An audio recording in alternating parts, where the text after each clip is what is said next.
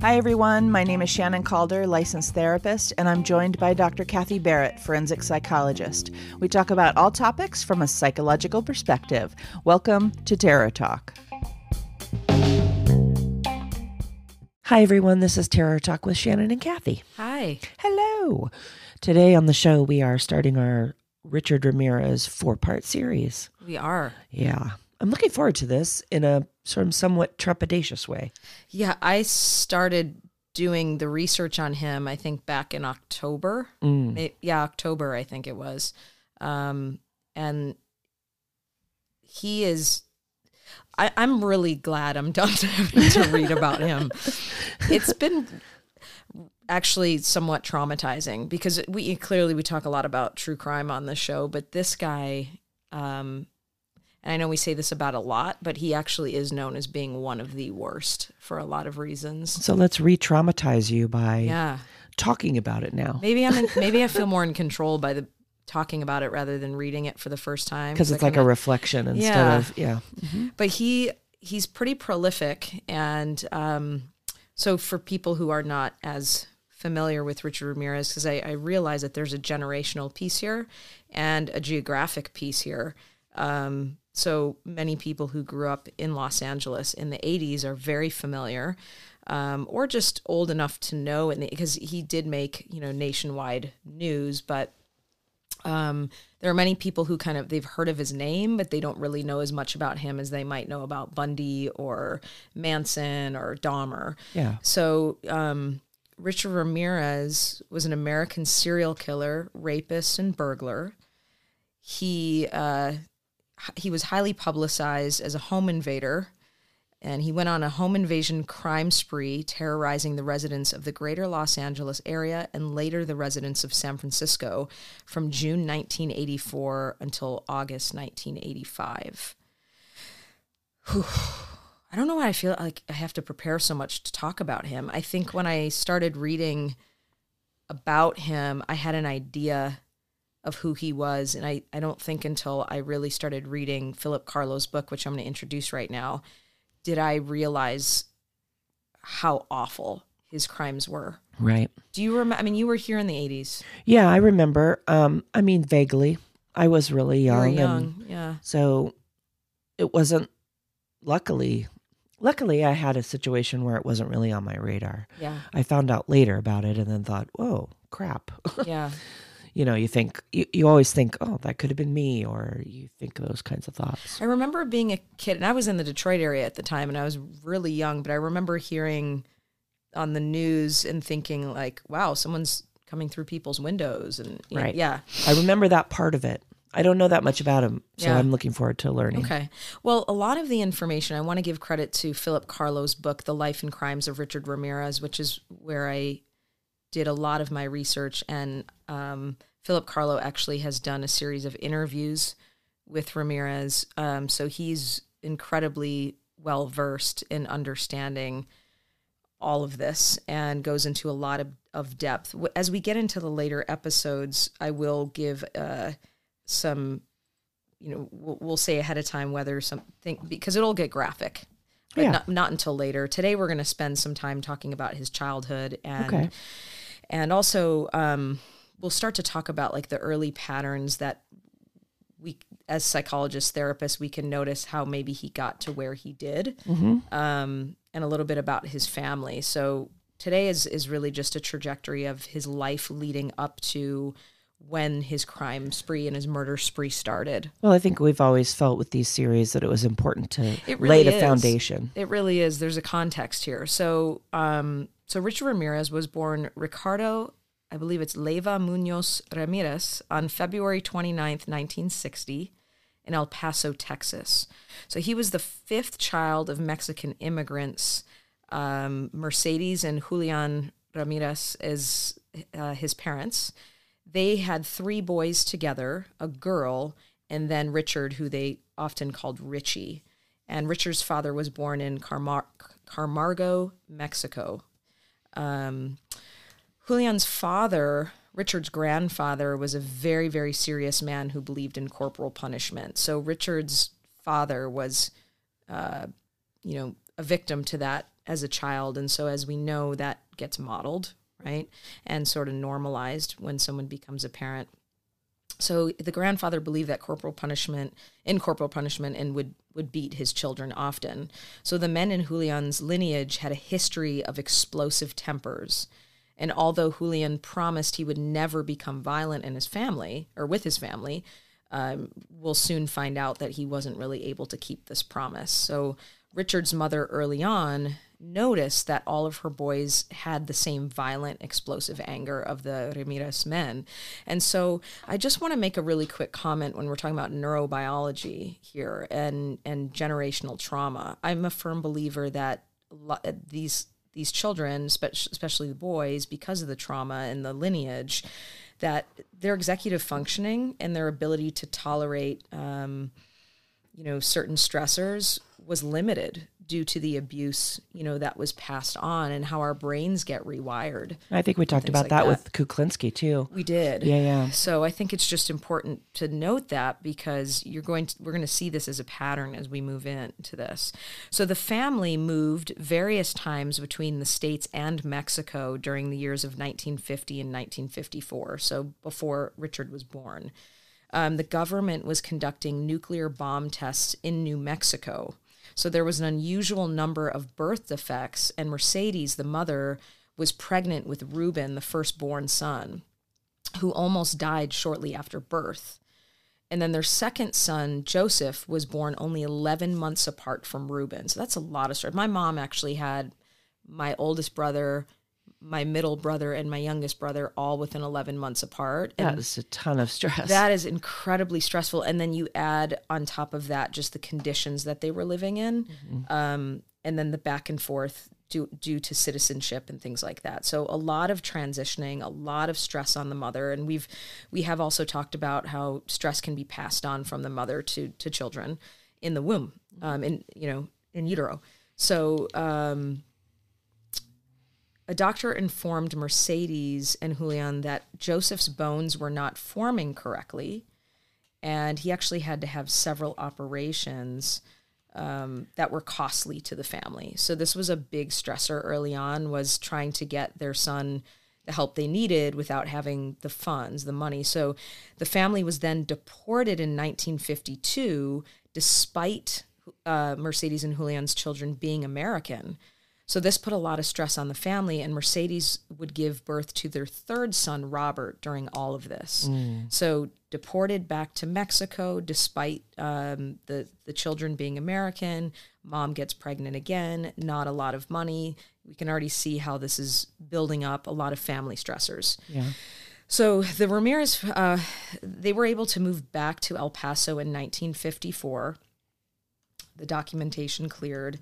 Ramirez's mother had been exposed to teratogens. So she was around toxic fumes while working in a boot factory. And this is a time where they didn't give them masks or any sort of ventilation. So she would stand up in the back of this factory for 7 hours a day, 5 days a week without any ventilation. While pregnant, wow. Just that alone makes me sick to think about, disgusting. Just inhaling that and not at that time knowing, probably knowing that it didn't feel very good, but not knowing the long-term damage, right? No.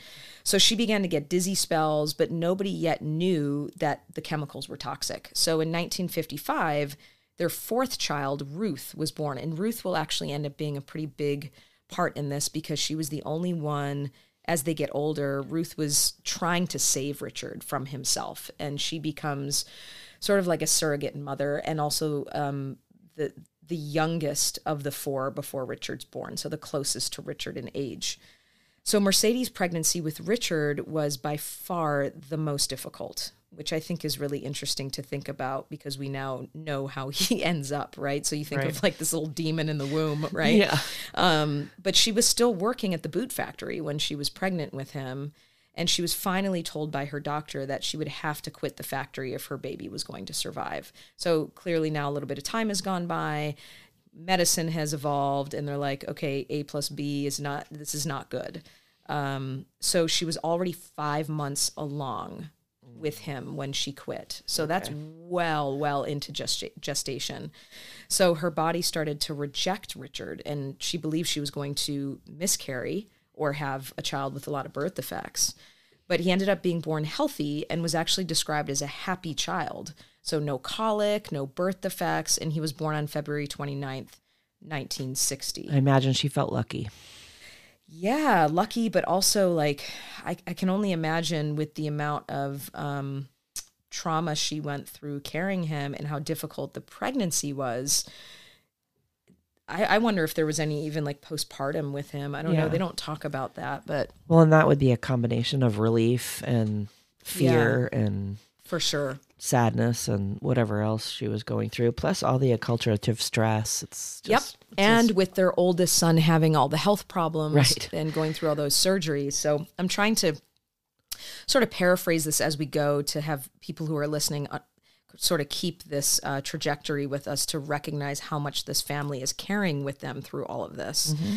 So his mother described Richard as loving and kind, which is really interesting, right? Early on, because a lot of times we think, oh, if someone's a psychopath from early on, we see like a lack of empathy, right? However, his sister, like I was saying earlier, Ruth, would become a surrogate mother to him and was very protective and loving. And she was probably one of his biggest protective factors in life and really tried to save him as he progressed into a life of crime. So his father starts to become physically abusive and naturally starts to use the corporal punishment. So when Reuben, who's one of the older brothers, starts to bring home bad report cards, Julian would start to beat him with a water hose.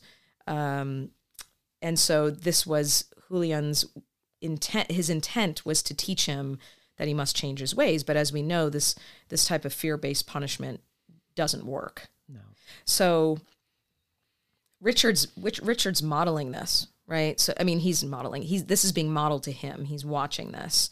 And they start to talk about how his life is forever changed when he starts to witness his brothers being beaten. He alludes to this in his interviews later on. He doesn't go into detail, but he certainly talks about how his childhood, any serial killer's childhood, is a big part of why they become who they become. His father also had a lot of anger that he would take out on himself, which is interesting, not just on the boys, but on himself. So on one occasion, he actually took a hammer and beat his own head until it bled. Mm. So what we know about Richard later on is he becomes incredibly sadistic. He's obsessed with blood. So you think how young he is when this is being introduced to him, right? This sort of physical violence on his own person. So the first time the children had witnessed this kind of rage was in 1963. So Richard was only 3 years old. Yeah. 3 years old. So this is pretty much, I mean, he's verbal at this point, but not much, right? Mm-hmm.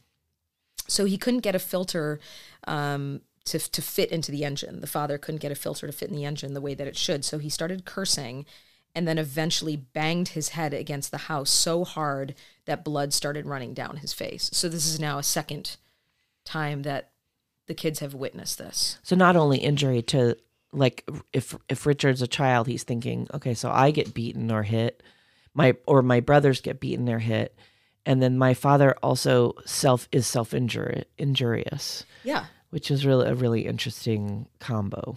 Right.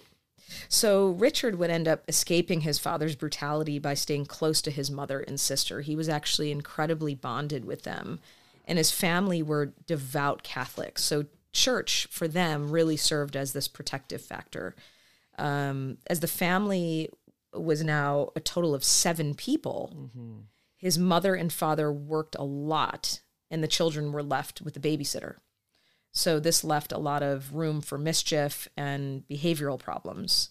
So Reuben would then become an addict to sniffing glue. He started early. So again, we have bad grades with this kid. Now, dad is super violent, beating the hell out of him when he brings home bad grades.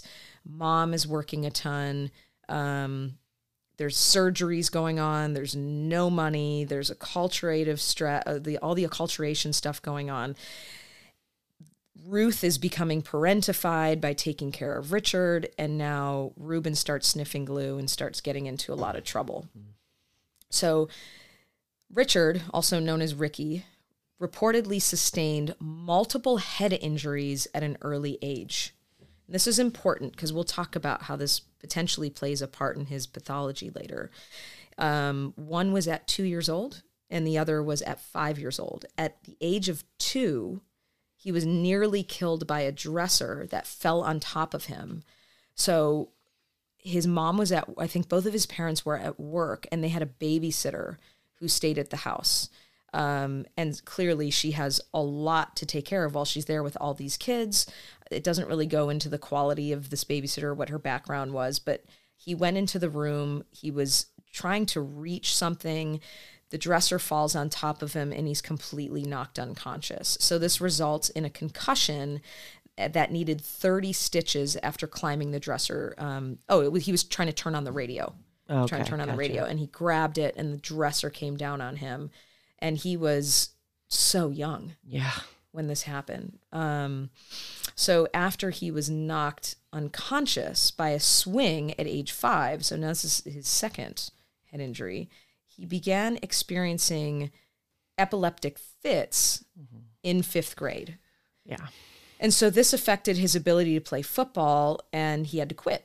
So he was diagnosed with temporal lobe epilepsy, which we'll talk about later on in the series, and it'll be relevant later.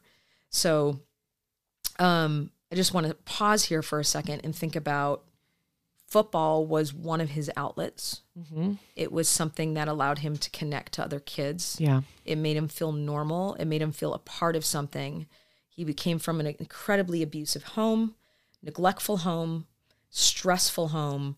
And now he's diagnosed with this, and he can no longer do the one thing that he loves. I don't know. What are your thoughts? No, I mean, it's 0 to 5, these, I'm thinking the multiple head injuries, the religious background, the cultural stress, the financial issues, the abuse that's in the family culture. Yeah. It's these recipes that we keep seeing over and over again when we're talking about each person. For sure. And I know that the epilepsy or the seizures that started to happen, I would imagine just maybe not in this particular family, but from the outside, it would solidify brain injuries. For sure. Yep. Okay, those brain injuries really were profound, and they really will have a lasting effect. Absolutely. If you think about a seizure as essentially a lightning storm to the brain, I mean, even mania can cause brain, small trauma to the brain. So imagine having this type of epilepsy where it's just constant shock to the brain. We don't really know how much that's being affected. Yeah, and then that's further damage. Right. So I think this is a good place to take a break. We're going to come back and get into his adolescence a little bit and play a clip about how he describes serial killers are made. Great. We'll be right back.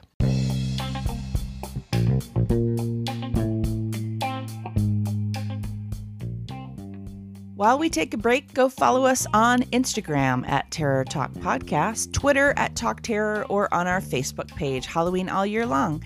If you prefer email, it's terrortalkpodcast@gmail.com. So reach out. If you like us, you can help us by subscribing and leaving a review on iTunes, or check out our Patreon page. We upload new episodes every Wednesday and Friday. Keep coming back, but first, stick around for more of our show.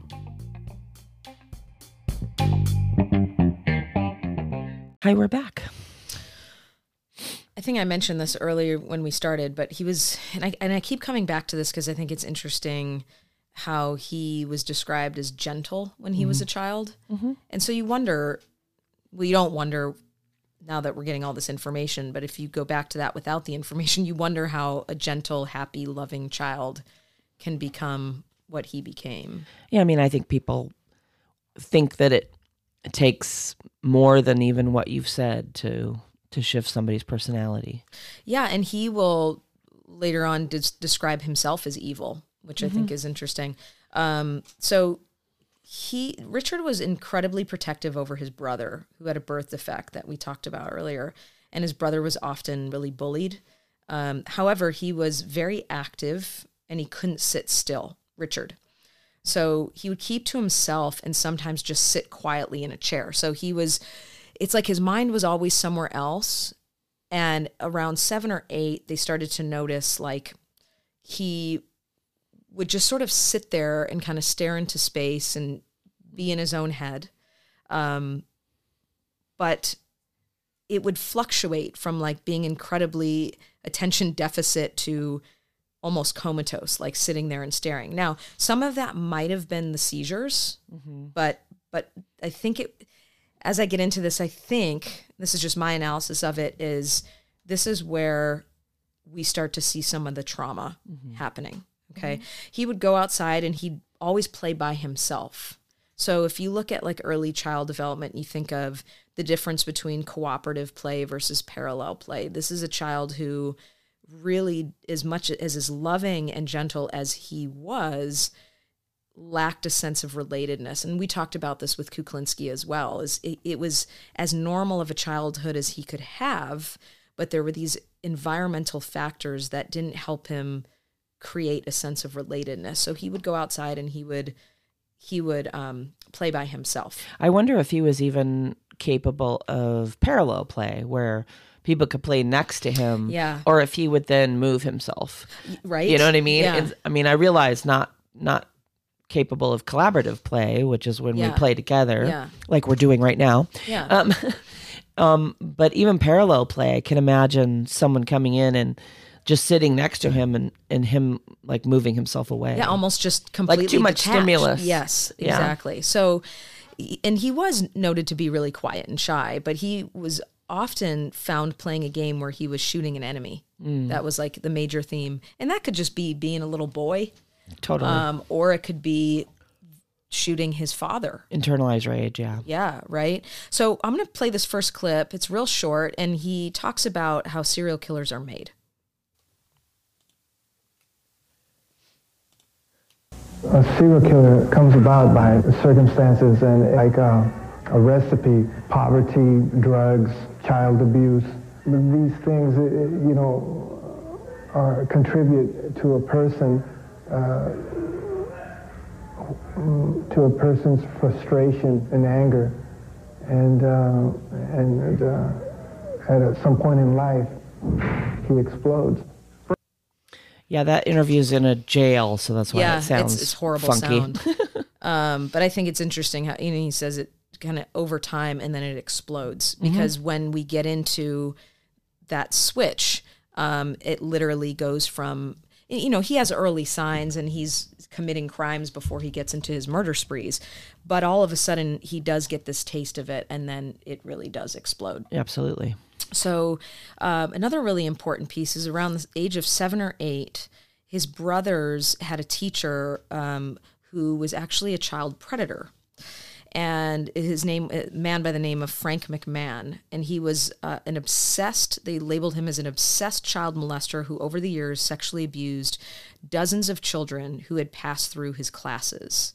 So this was clearly at a time where people did not know how many child molesters were permeating society, right? We didn't really ever think about, if there's an adult hanging out with this child and there's really no reason for it. No one ever really had any compass or sort of like... Well, yeah, because of our media saturation now, it just wasn't in our face all the time. And I think it was also a time where people just kept private about things. Yeah. It was just, we don't know what's going on. It's none of our business. So none of the children in his classes ever admitted to what had been done to them, because even now it's hard for that to happen, let alone in the, 60s or whatever this was. So there was a time where McMahon actually visited the house when the parents were out of town. I think he was coming over to tutor or something. I can't remember exactly what it was. And there is clear suspicion that Richard was molested by McMahon. His brothers really believe that he was, but Richard denies that it ever happened, which clearly we know how trauma works. And it could be flat out denial because Richard, who he is or was as a sadistic psychopath always needs to be in control and would never admit that something like that could be done to him, or he had blocked it out. Yeah, I mean, and sometimes we characterize ourselves as being complicit in our own abuse. Mm-hmm. And that might have fit better with his adult narrative of like, I control things and for sure I'm not a victim, that kind of thing. Exactly. Yeah. So his brothers believe that they described him as, a cute, a good looking young man, little boy that any child predator would certainly, be attracted to and want to take advantage of. So it's inconclusive. But they believe that it definitely. So I think that's an important piece. Yeah, it is. I mean, it's just coupled with the abuse in the family, maybe the black and white morals that were happening, the multiple head injuries, the epilepsy that had started. And just the trauma that was obviously manifesting the trauma, in his behavior. Absolutely. And then maybe how it even contributes to the misinterpretation of intimacy, You bet. So in 1973, Richard's now in 7th grade. This is where his good nature and good grades and good attention all start to shift. So what do we know about 7th grade? How old are we thinking here? It sucks. It sucks. He's probably around 12. He's 12. So early onset maybe of adolescence. So you have hormones, you have stuff happening. And now there's been more time where he's witnessed abuse and violence in his home. Okay. But something deeply changes here.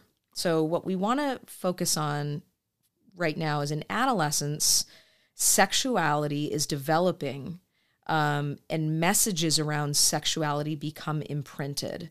And there's a documentary on Richard. You can find it on YouTube. It's like one of the longest ones that are on there. And I believe is a forensic psychologist, goes into depth about this. And it's really interesting because it's very true. And I work with adolescents and I work on cases like this where sexuality, whatever happens around this time is really the time it can become imprinted on someone for the rest of their lives.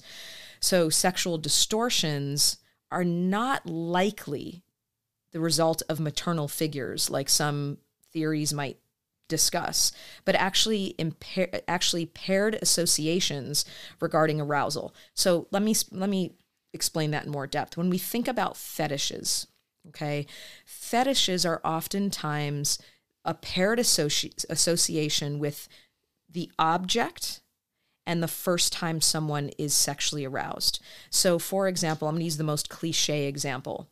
A young man is in his bathroom when he's 10 years old, and his sister's best friend is in the bedroom next door.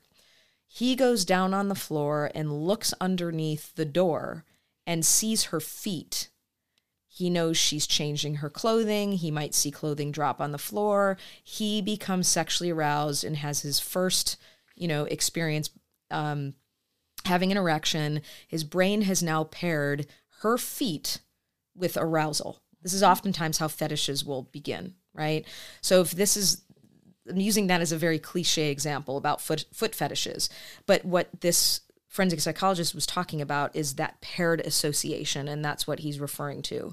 So if Richard was experiencing any sex with violence or receiving messages about sex and violence or arousal coupled with violence, this would be the age that would be imprinted into his adult behavior. Just as he's already probably, I mean, I'm not even going to say probably. I'm assuming he's already trauma bonded with violence and love and... For sure. And this is where it really turns. So the sex and violence are intertwined. His adolescence develops a permanent restructuring of the brain. And this was the tipping point. As an adolescent, Ramirez was heavily influenced by his older cousin, Miguel, who he referred to as Mike. Mike had recently returned from fighting in the Vietnam War. And later, Miguel, would be described as a psychopath. Whatever was left of Richard's innocence would be destroyed by this man. So Mike was a Green Beret and excelled in the military with various medals. According to Richard, Miguel had 29 known kills. Okay. Pretty aggressive guy. So he would begin to smoke marijuana, with Ramirez.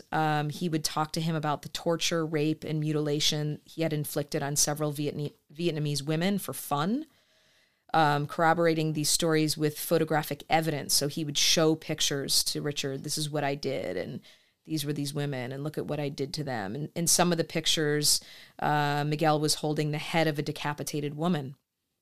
So Richard started to become sexually aroused by seeing this stuff. And then it would be coupled with stories of jungle warfare, rape, and murder. I mean, this is just like, when I was reading this, I'm thinking, my God, this kid's probably 13 years old.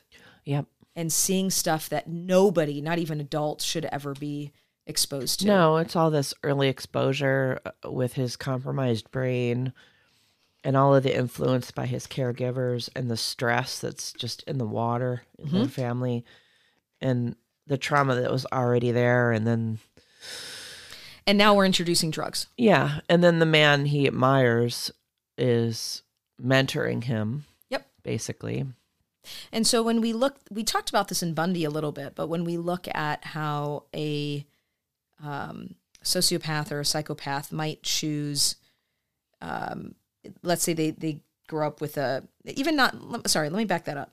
Not necessarily a psychopath or a sociopath. Any child who has authority figures in their lives, some might be narcissistic, some might be more codependently oriented. How the child decides who they end up most like will be based on how they value that person. So, for example, he saw Miguel as very powerful. And so it was like, I want to be that, right? Versus maybe his mother or someone else. The older sister that was supposedly, really wanting to save him, but he chose Mike. Yeah. Yeah. So Mike ends up teaching Richard techniques of jungle warfare. So Richard saw his cousin as a hero, like we were just saying. He once said to Richard, having power over life and death was a high, an incredible rush. It was godlike. You were a god. So he controlled who lived and died. Mike brought back 8 shrunken heads from Vietnam, kept them in a battered suitcase under his bed, and he told Richard that he used them as a pillow when he was in Vietnam. Yeah, pretty sick. Kid didn't have a chance. Did not have a chance. So shortly after this experience, Richard starts to peep in women's windows. Now he has this curiosity, right? He's seen these naked women. He's seen this sex and violence. So he becomes Peeping Tom. So this is also when Richard starts worshiping the devil. Okay, which becomes a part of his certainly part of his immediate exposure. With the pentagram on his hand and the whole thing. So he starts worshiping the devil at this time, huge part of his identity during his killing spree. So he would spend the night in cemeteries and pray to the devil. But he would also sleep in cemeteries to get away from his father's rage and bad temper. So the cemetery actually became the safe space for him. He would leave the house so fast. This is important too. Nobody could ever catch him. He could run so fast, and this plays a part in his capture, that the second he left out the door, there was no point in even chasing him. And I would imagine that was a survival skill. Yeah. That Dad, being extremely abusive, he knew how to get out. So we're going to play a second clip here, how his friend actually describes Richard from childhood. Richard Ramirez was raised in El Paso, Texas, the youngest of 5 children born to hard-working, strict parents. Eddie Milam was Richard's best friend back then and remembers when he began to change into a troublemaker. I did start seeing something going wrong with Ricky Ramirez. I think what really messed him up was the acid. He would do a lot of acid. The stealing, I noticed the stealing, and then started as a Peeping Tom and things like that. Ramirez's passion for burglary earned him the nicknames of Ricky the Thief and Fingers. But Eddie knew Ramirez had other serious problems when he was fired from a local hotel. He said he was fired, he was dismissed due to the cause that he had tried to molest 2 little kids that were going up the elevator. By 18, Ramirez was a high school dropout, drifting around California. He stayed in Skid Row hotels, never seemed to work, but always had the money to buy cocaine. Friends say the Richard Ramirez they knew didn't date and wasn't the type to commit such heinous crimes. But convicted murderer Martin Kipp, who befriended Ramirez in prison, says he heard another side of the Night Stalker. Richard told me that he needed to associate gruesome violence with sex in order to be completely satisfied. He also told me that he had to violently fantasize about his victims before he could go away sexually gratified. They are desires, whereas if I didn't give in to them, I would be crushed by them. I believe in the evil in human nature. This is a wicked world, and in a wicked world, wicked people are born. I'm not going to blame society, my race, or people, or anything. It is up to the individual like myself to keep on knocking on whatever door they want to get into. That's an interesting statement, right? Because in the other clip, he was talking about how childhood plays such a big part. In this part, it's almost like he's taking accountability for his choices. Yeah, he's all over the place. Yeah, but he was incredibly articulate too. Mm-hmm. If you listen to other, these are really old clips, so some of the sound's not great. I apologize, but that was one of the things that Carlo said was, and other interviewers would say he could articulate and sounded so intelligent a lot of the time, but if you notice, it's very rehearsed. Oh my gosh, it's the same. It's like Bundy. It's like very scripted. Yeah, it's really interesting. So, at age 12, Ramirez ends up witnessing his cousin Mike murder his wife by shooting her in the head. Oh boy. So here we go, right? So Richard was there when that happened. And so his parents never knew that he was in the room when it happened. So he never got any help because he wasn't supposed to say he was there. So Mike had told him to never tell anyone what had happened, clearly, right? Yeah. Not at all thinking of Richard, only thinking of himself. No, it's abuse in a different form. So his cousin goes to prison, and after witnessing the murder, this is where Richard starts to change even more drastically. He becomes more withdrawn, spends his days getting high, and begins to steal. Mm-hmm. So now we're really starting to see this. We're starting to see the stress and the trauma. Well, and it's like the violent cousin was, it's strange to say it this way, but in some ways a protective factor, because if Mike was doing what he was doing and holding is the bearer of the violence, then it wasn't on Richard to do it. He was just being influenced by it. But as soon as Mike was gone, it was like now Richard could blossom into whatever he was going to do on his own. Like carry the torch in a way, right? Yeah. So transitioning to high school, now we're starting to see a kid who's unkempt, depressed, and he drops out in 9th grade, which you kind of expect. If you're in this field and you see this, you kind of know he's not going to be able to focus on school, nor did he care. No, and socially he would have been ineffective. A recluse, yeah. So he starts working at the Holiday Inn, and he would begin to spy on women there. So on one evening, he actually sexually assaults and attempts to rape a guest when her husband walks in. Beats the living crap out of Richard, and they get so freaked out that they drop the charges and they just want to leave El Paso. Oh. So they leave. So here's the problem with that is the lack of punishment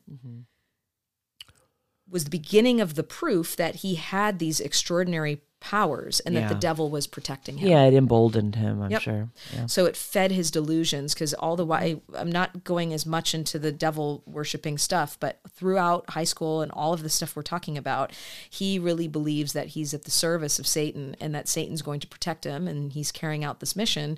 And this is a perfect example of, well, look what I just got away with. It's certainly because, Satan's protecting me and I'm doing what I'm supposed to be doing. Yeah, that was his way of saying, like, I didn't just get away with something. This was actually fated to happen to me. Yeah. So he leaves for the summer and he goes to visit his brother in LA. And he becomes obsessed with LA culture regarding the ease of getting prostitutes, finding XXX movie houses. This was a time where this was all over the city. He felt like LA made him feel normal about the hardcore sexual fantasies he'd been having for so long, because he could get it. It was easy access, very different than El Paso, Texas. Oh, yeah, for sure. Yeah. He would be approached by men in very expensive suits looking for sex. And this is where he realized how many sexual deviants hid in plain sight. It normalized it for him. Well, if you think about it, so he moves to LA at 22. So it's 1982. So it's solidly the 80s. Well, this is before he moved. This is high school still when he's visiting his brother there. He hasn't moved yet. Okay. So probably the 70s. So late 70s. Yeah. All right. So, but yeah, this is where he starts to go, wow, there are more people like me and they're hiding in plain sight. This is great. Yeah, I can imagine he completely fell in love with it. Yep. So he accompanies, this is where he now starts to accompany his brother on several burglaries. And this is where he learns from his brother how locks worked, how to open windows, and what to look out for. Alarms, security dogs, things like that, or just dogs in general. So he is now a sexual deviant that is completely isolated, abuses substance, and now has the skills to burglarize, break into people's homes. I mean, it's just a recipe for disaster. Yeah, it's a recipe for going to prison. Right. And doing a lot of harm, generally speaking, before you go. So he gets back to El Paso. This is the time now he actually drops out of school. He feels no need for school, is failing 9th grade, and his father's so disappointed he just begins to beat him again. You're a failure, whatever. Then, to add insult to injury, his cousin is released from prison. Yeah. And Richard starts spending time with him again. So this is where Richard gets arrested for the first time in 1977 for marijuana possession.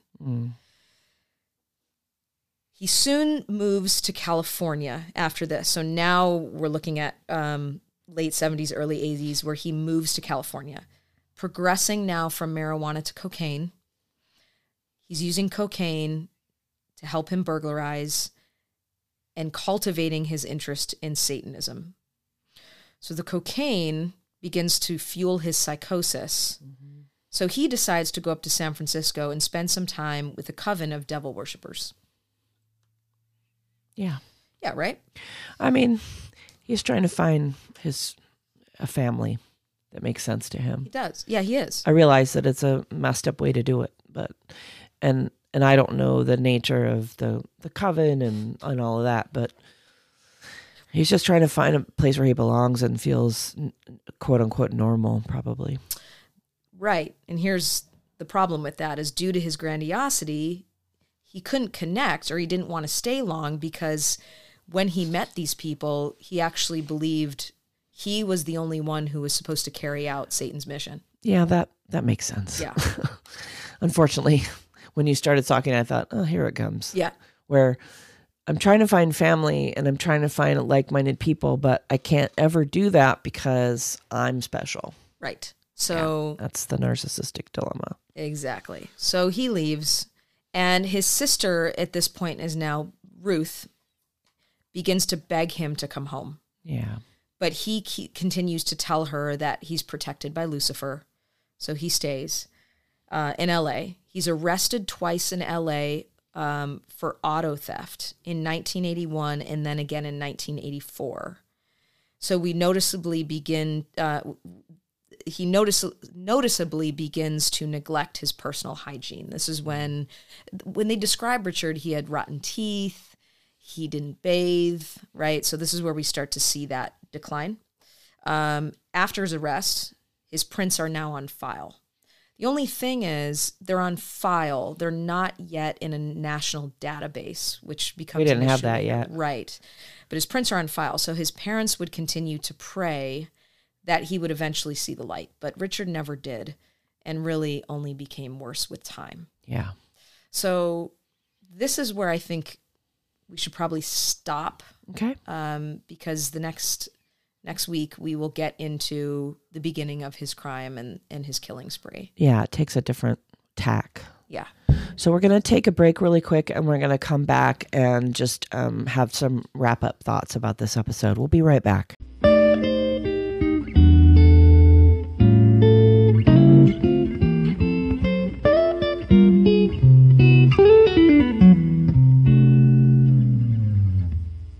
Hi there, we're back.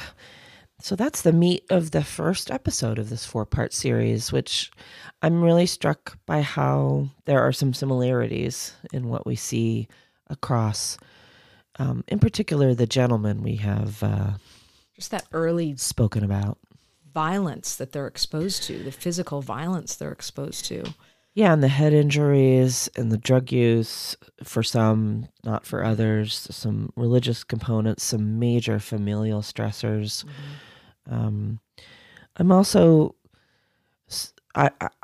aware of the similarities of the narcissistic dilemma that they all find themselves in, but that, narcissists don't always necessarily obviously become violent. Right.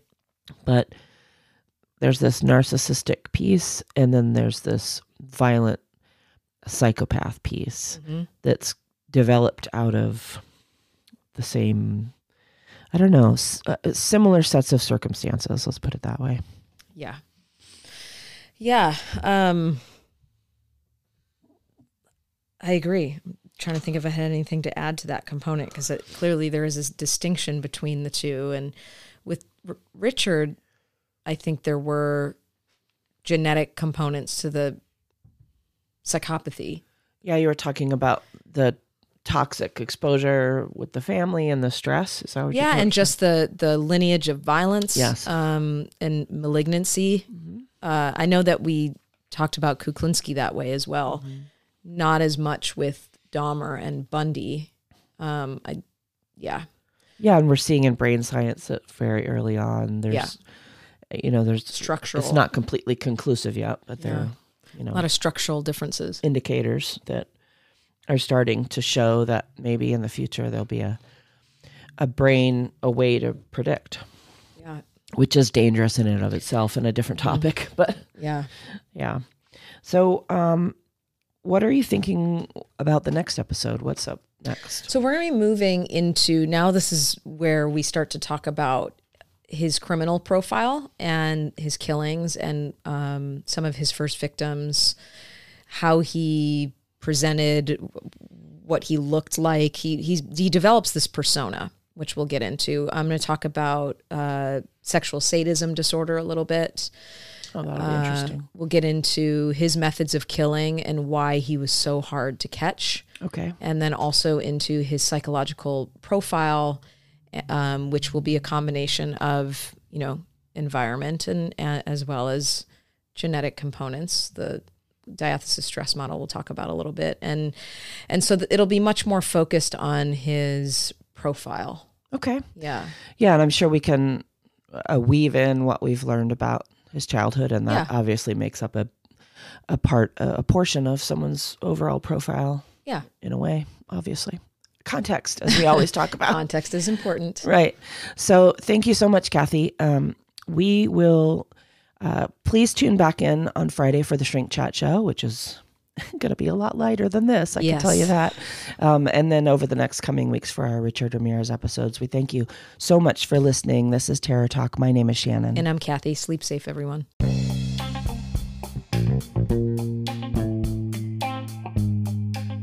We hope you enjoyed this episode of Terror Talk. If you enjoyed this show, there are 2 things you could do for us: subscribing and sharing our episodes on social media, as well as writing a review on iTunes. Plus, you could check out our Patreon page. Don't hesitate to contact us on Twitter, Instagram, or Facebook. We upload new episodes of Terror Talk every Wednesday and of Shrink Chat every Friday. Until then, goodbye and have a pleasant tomorrow.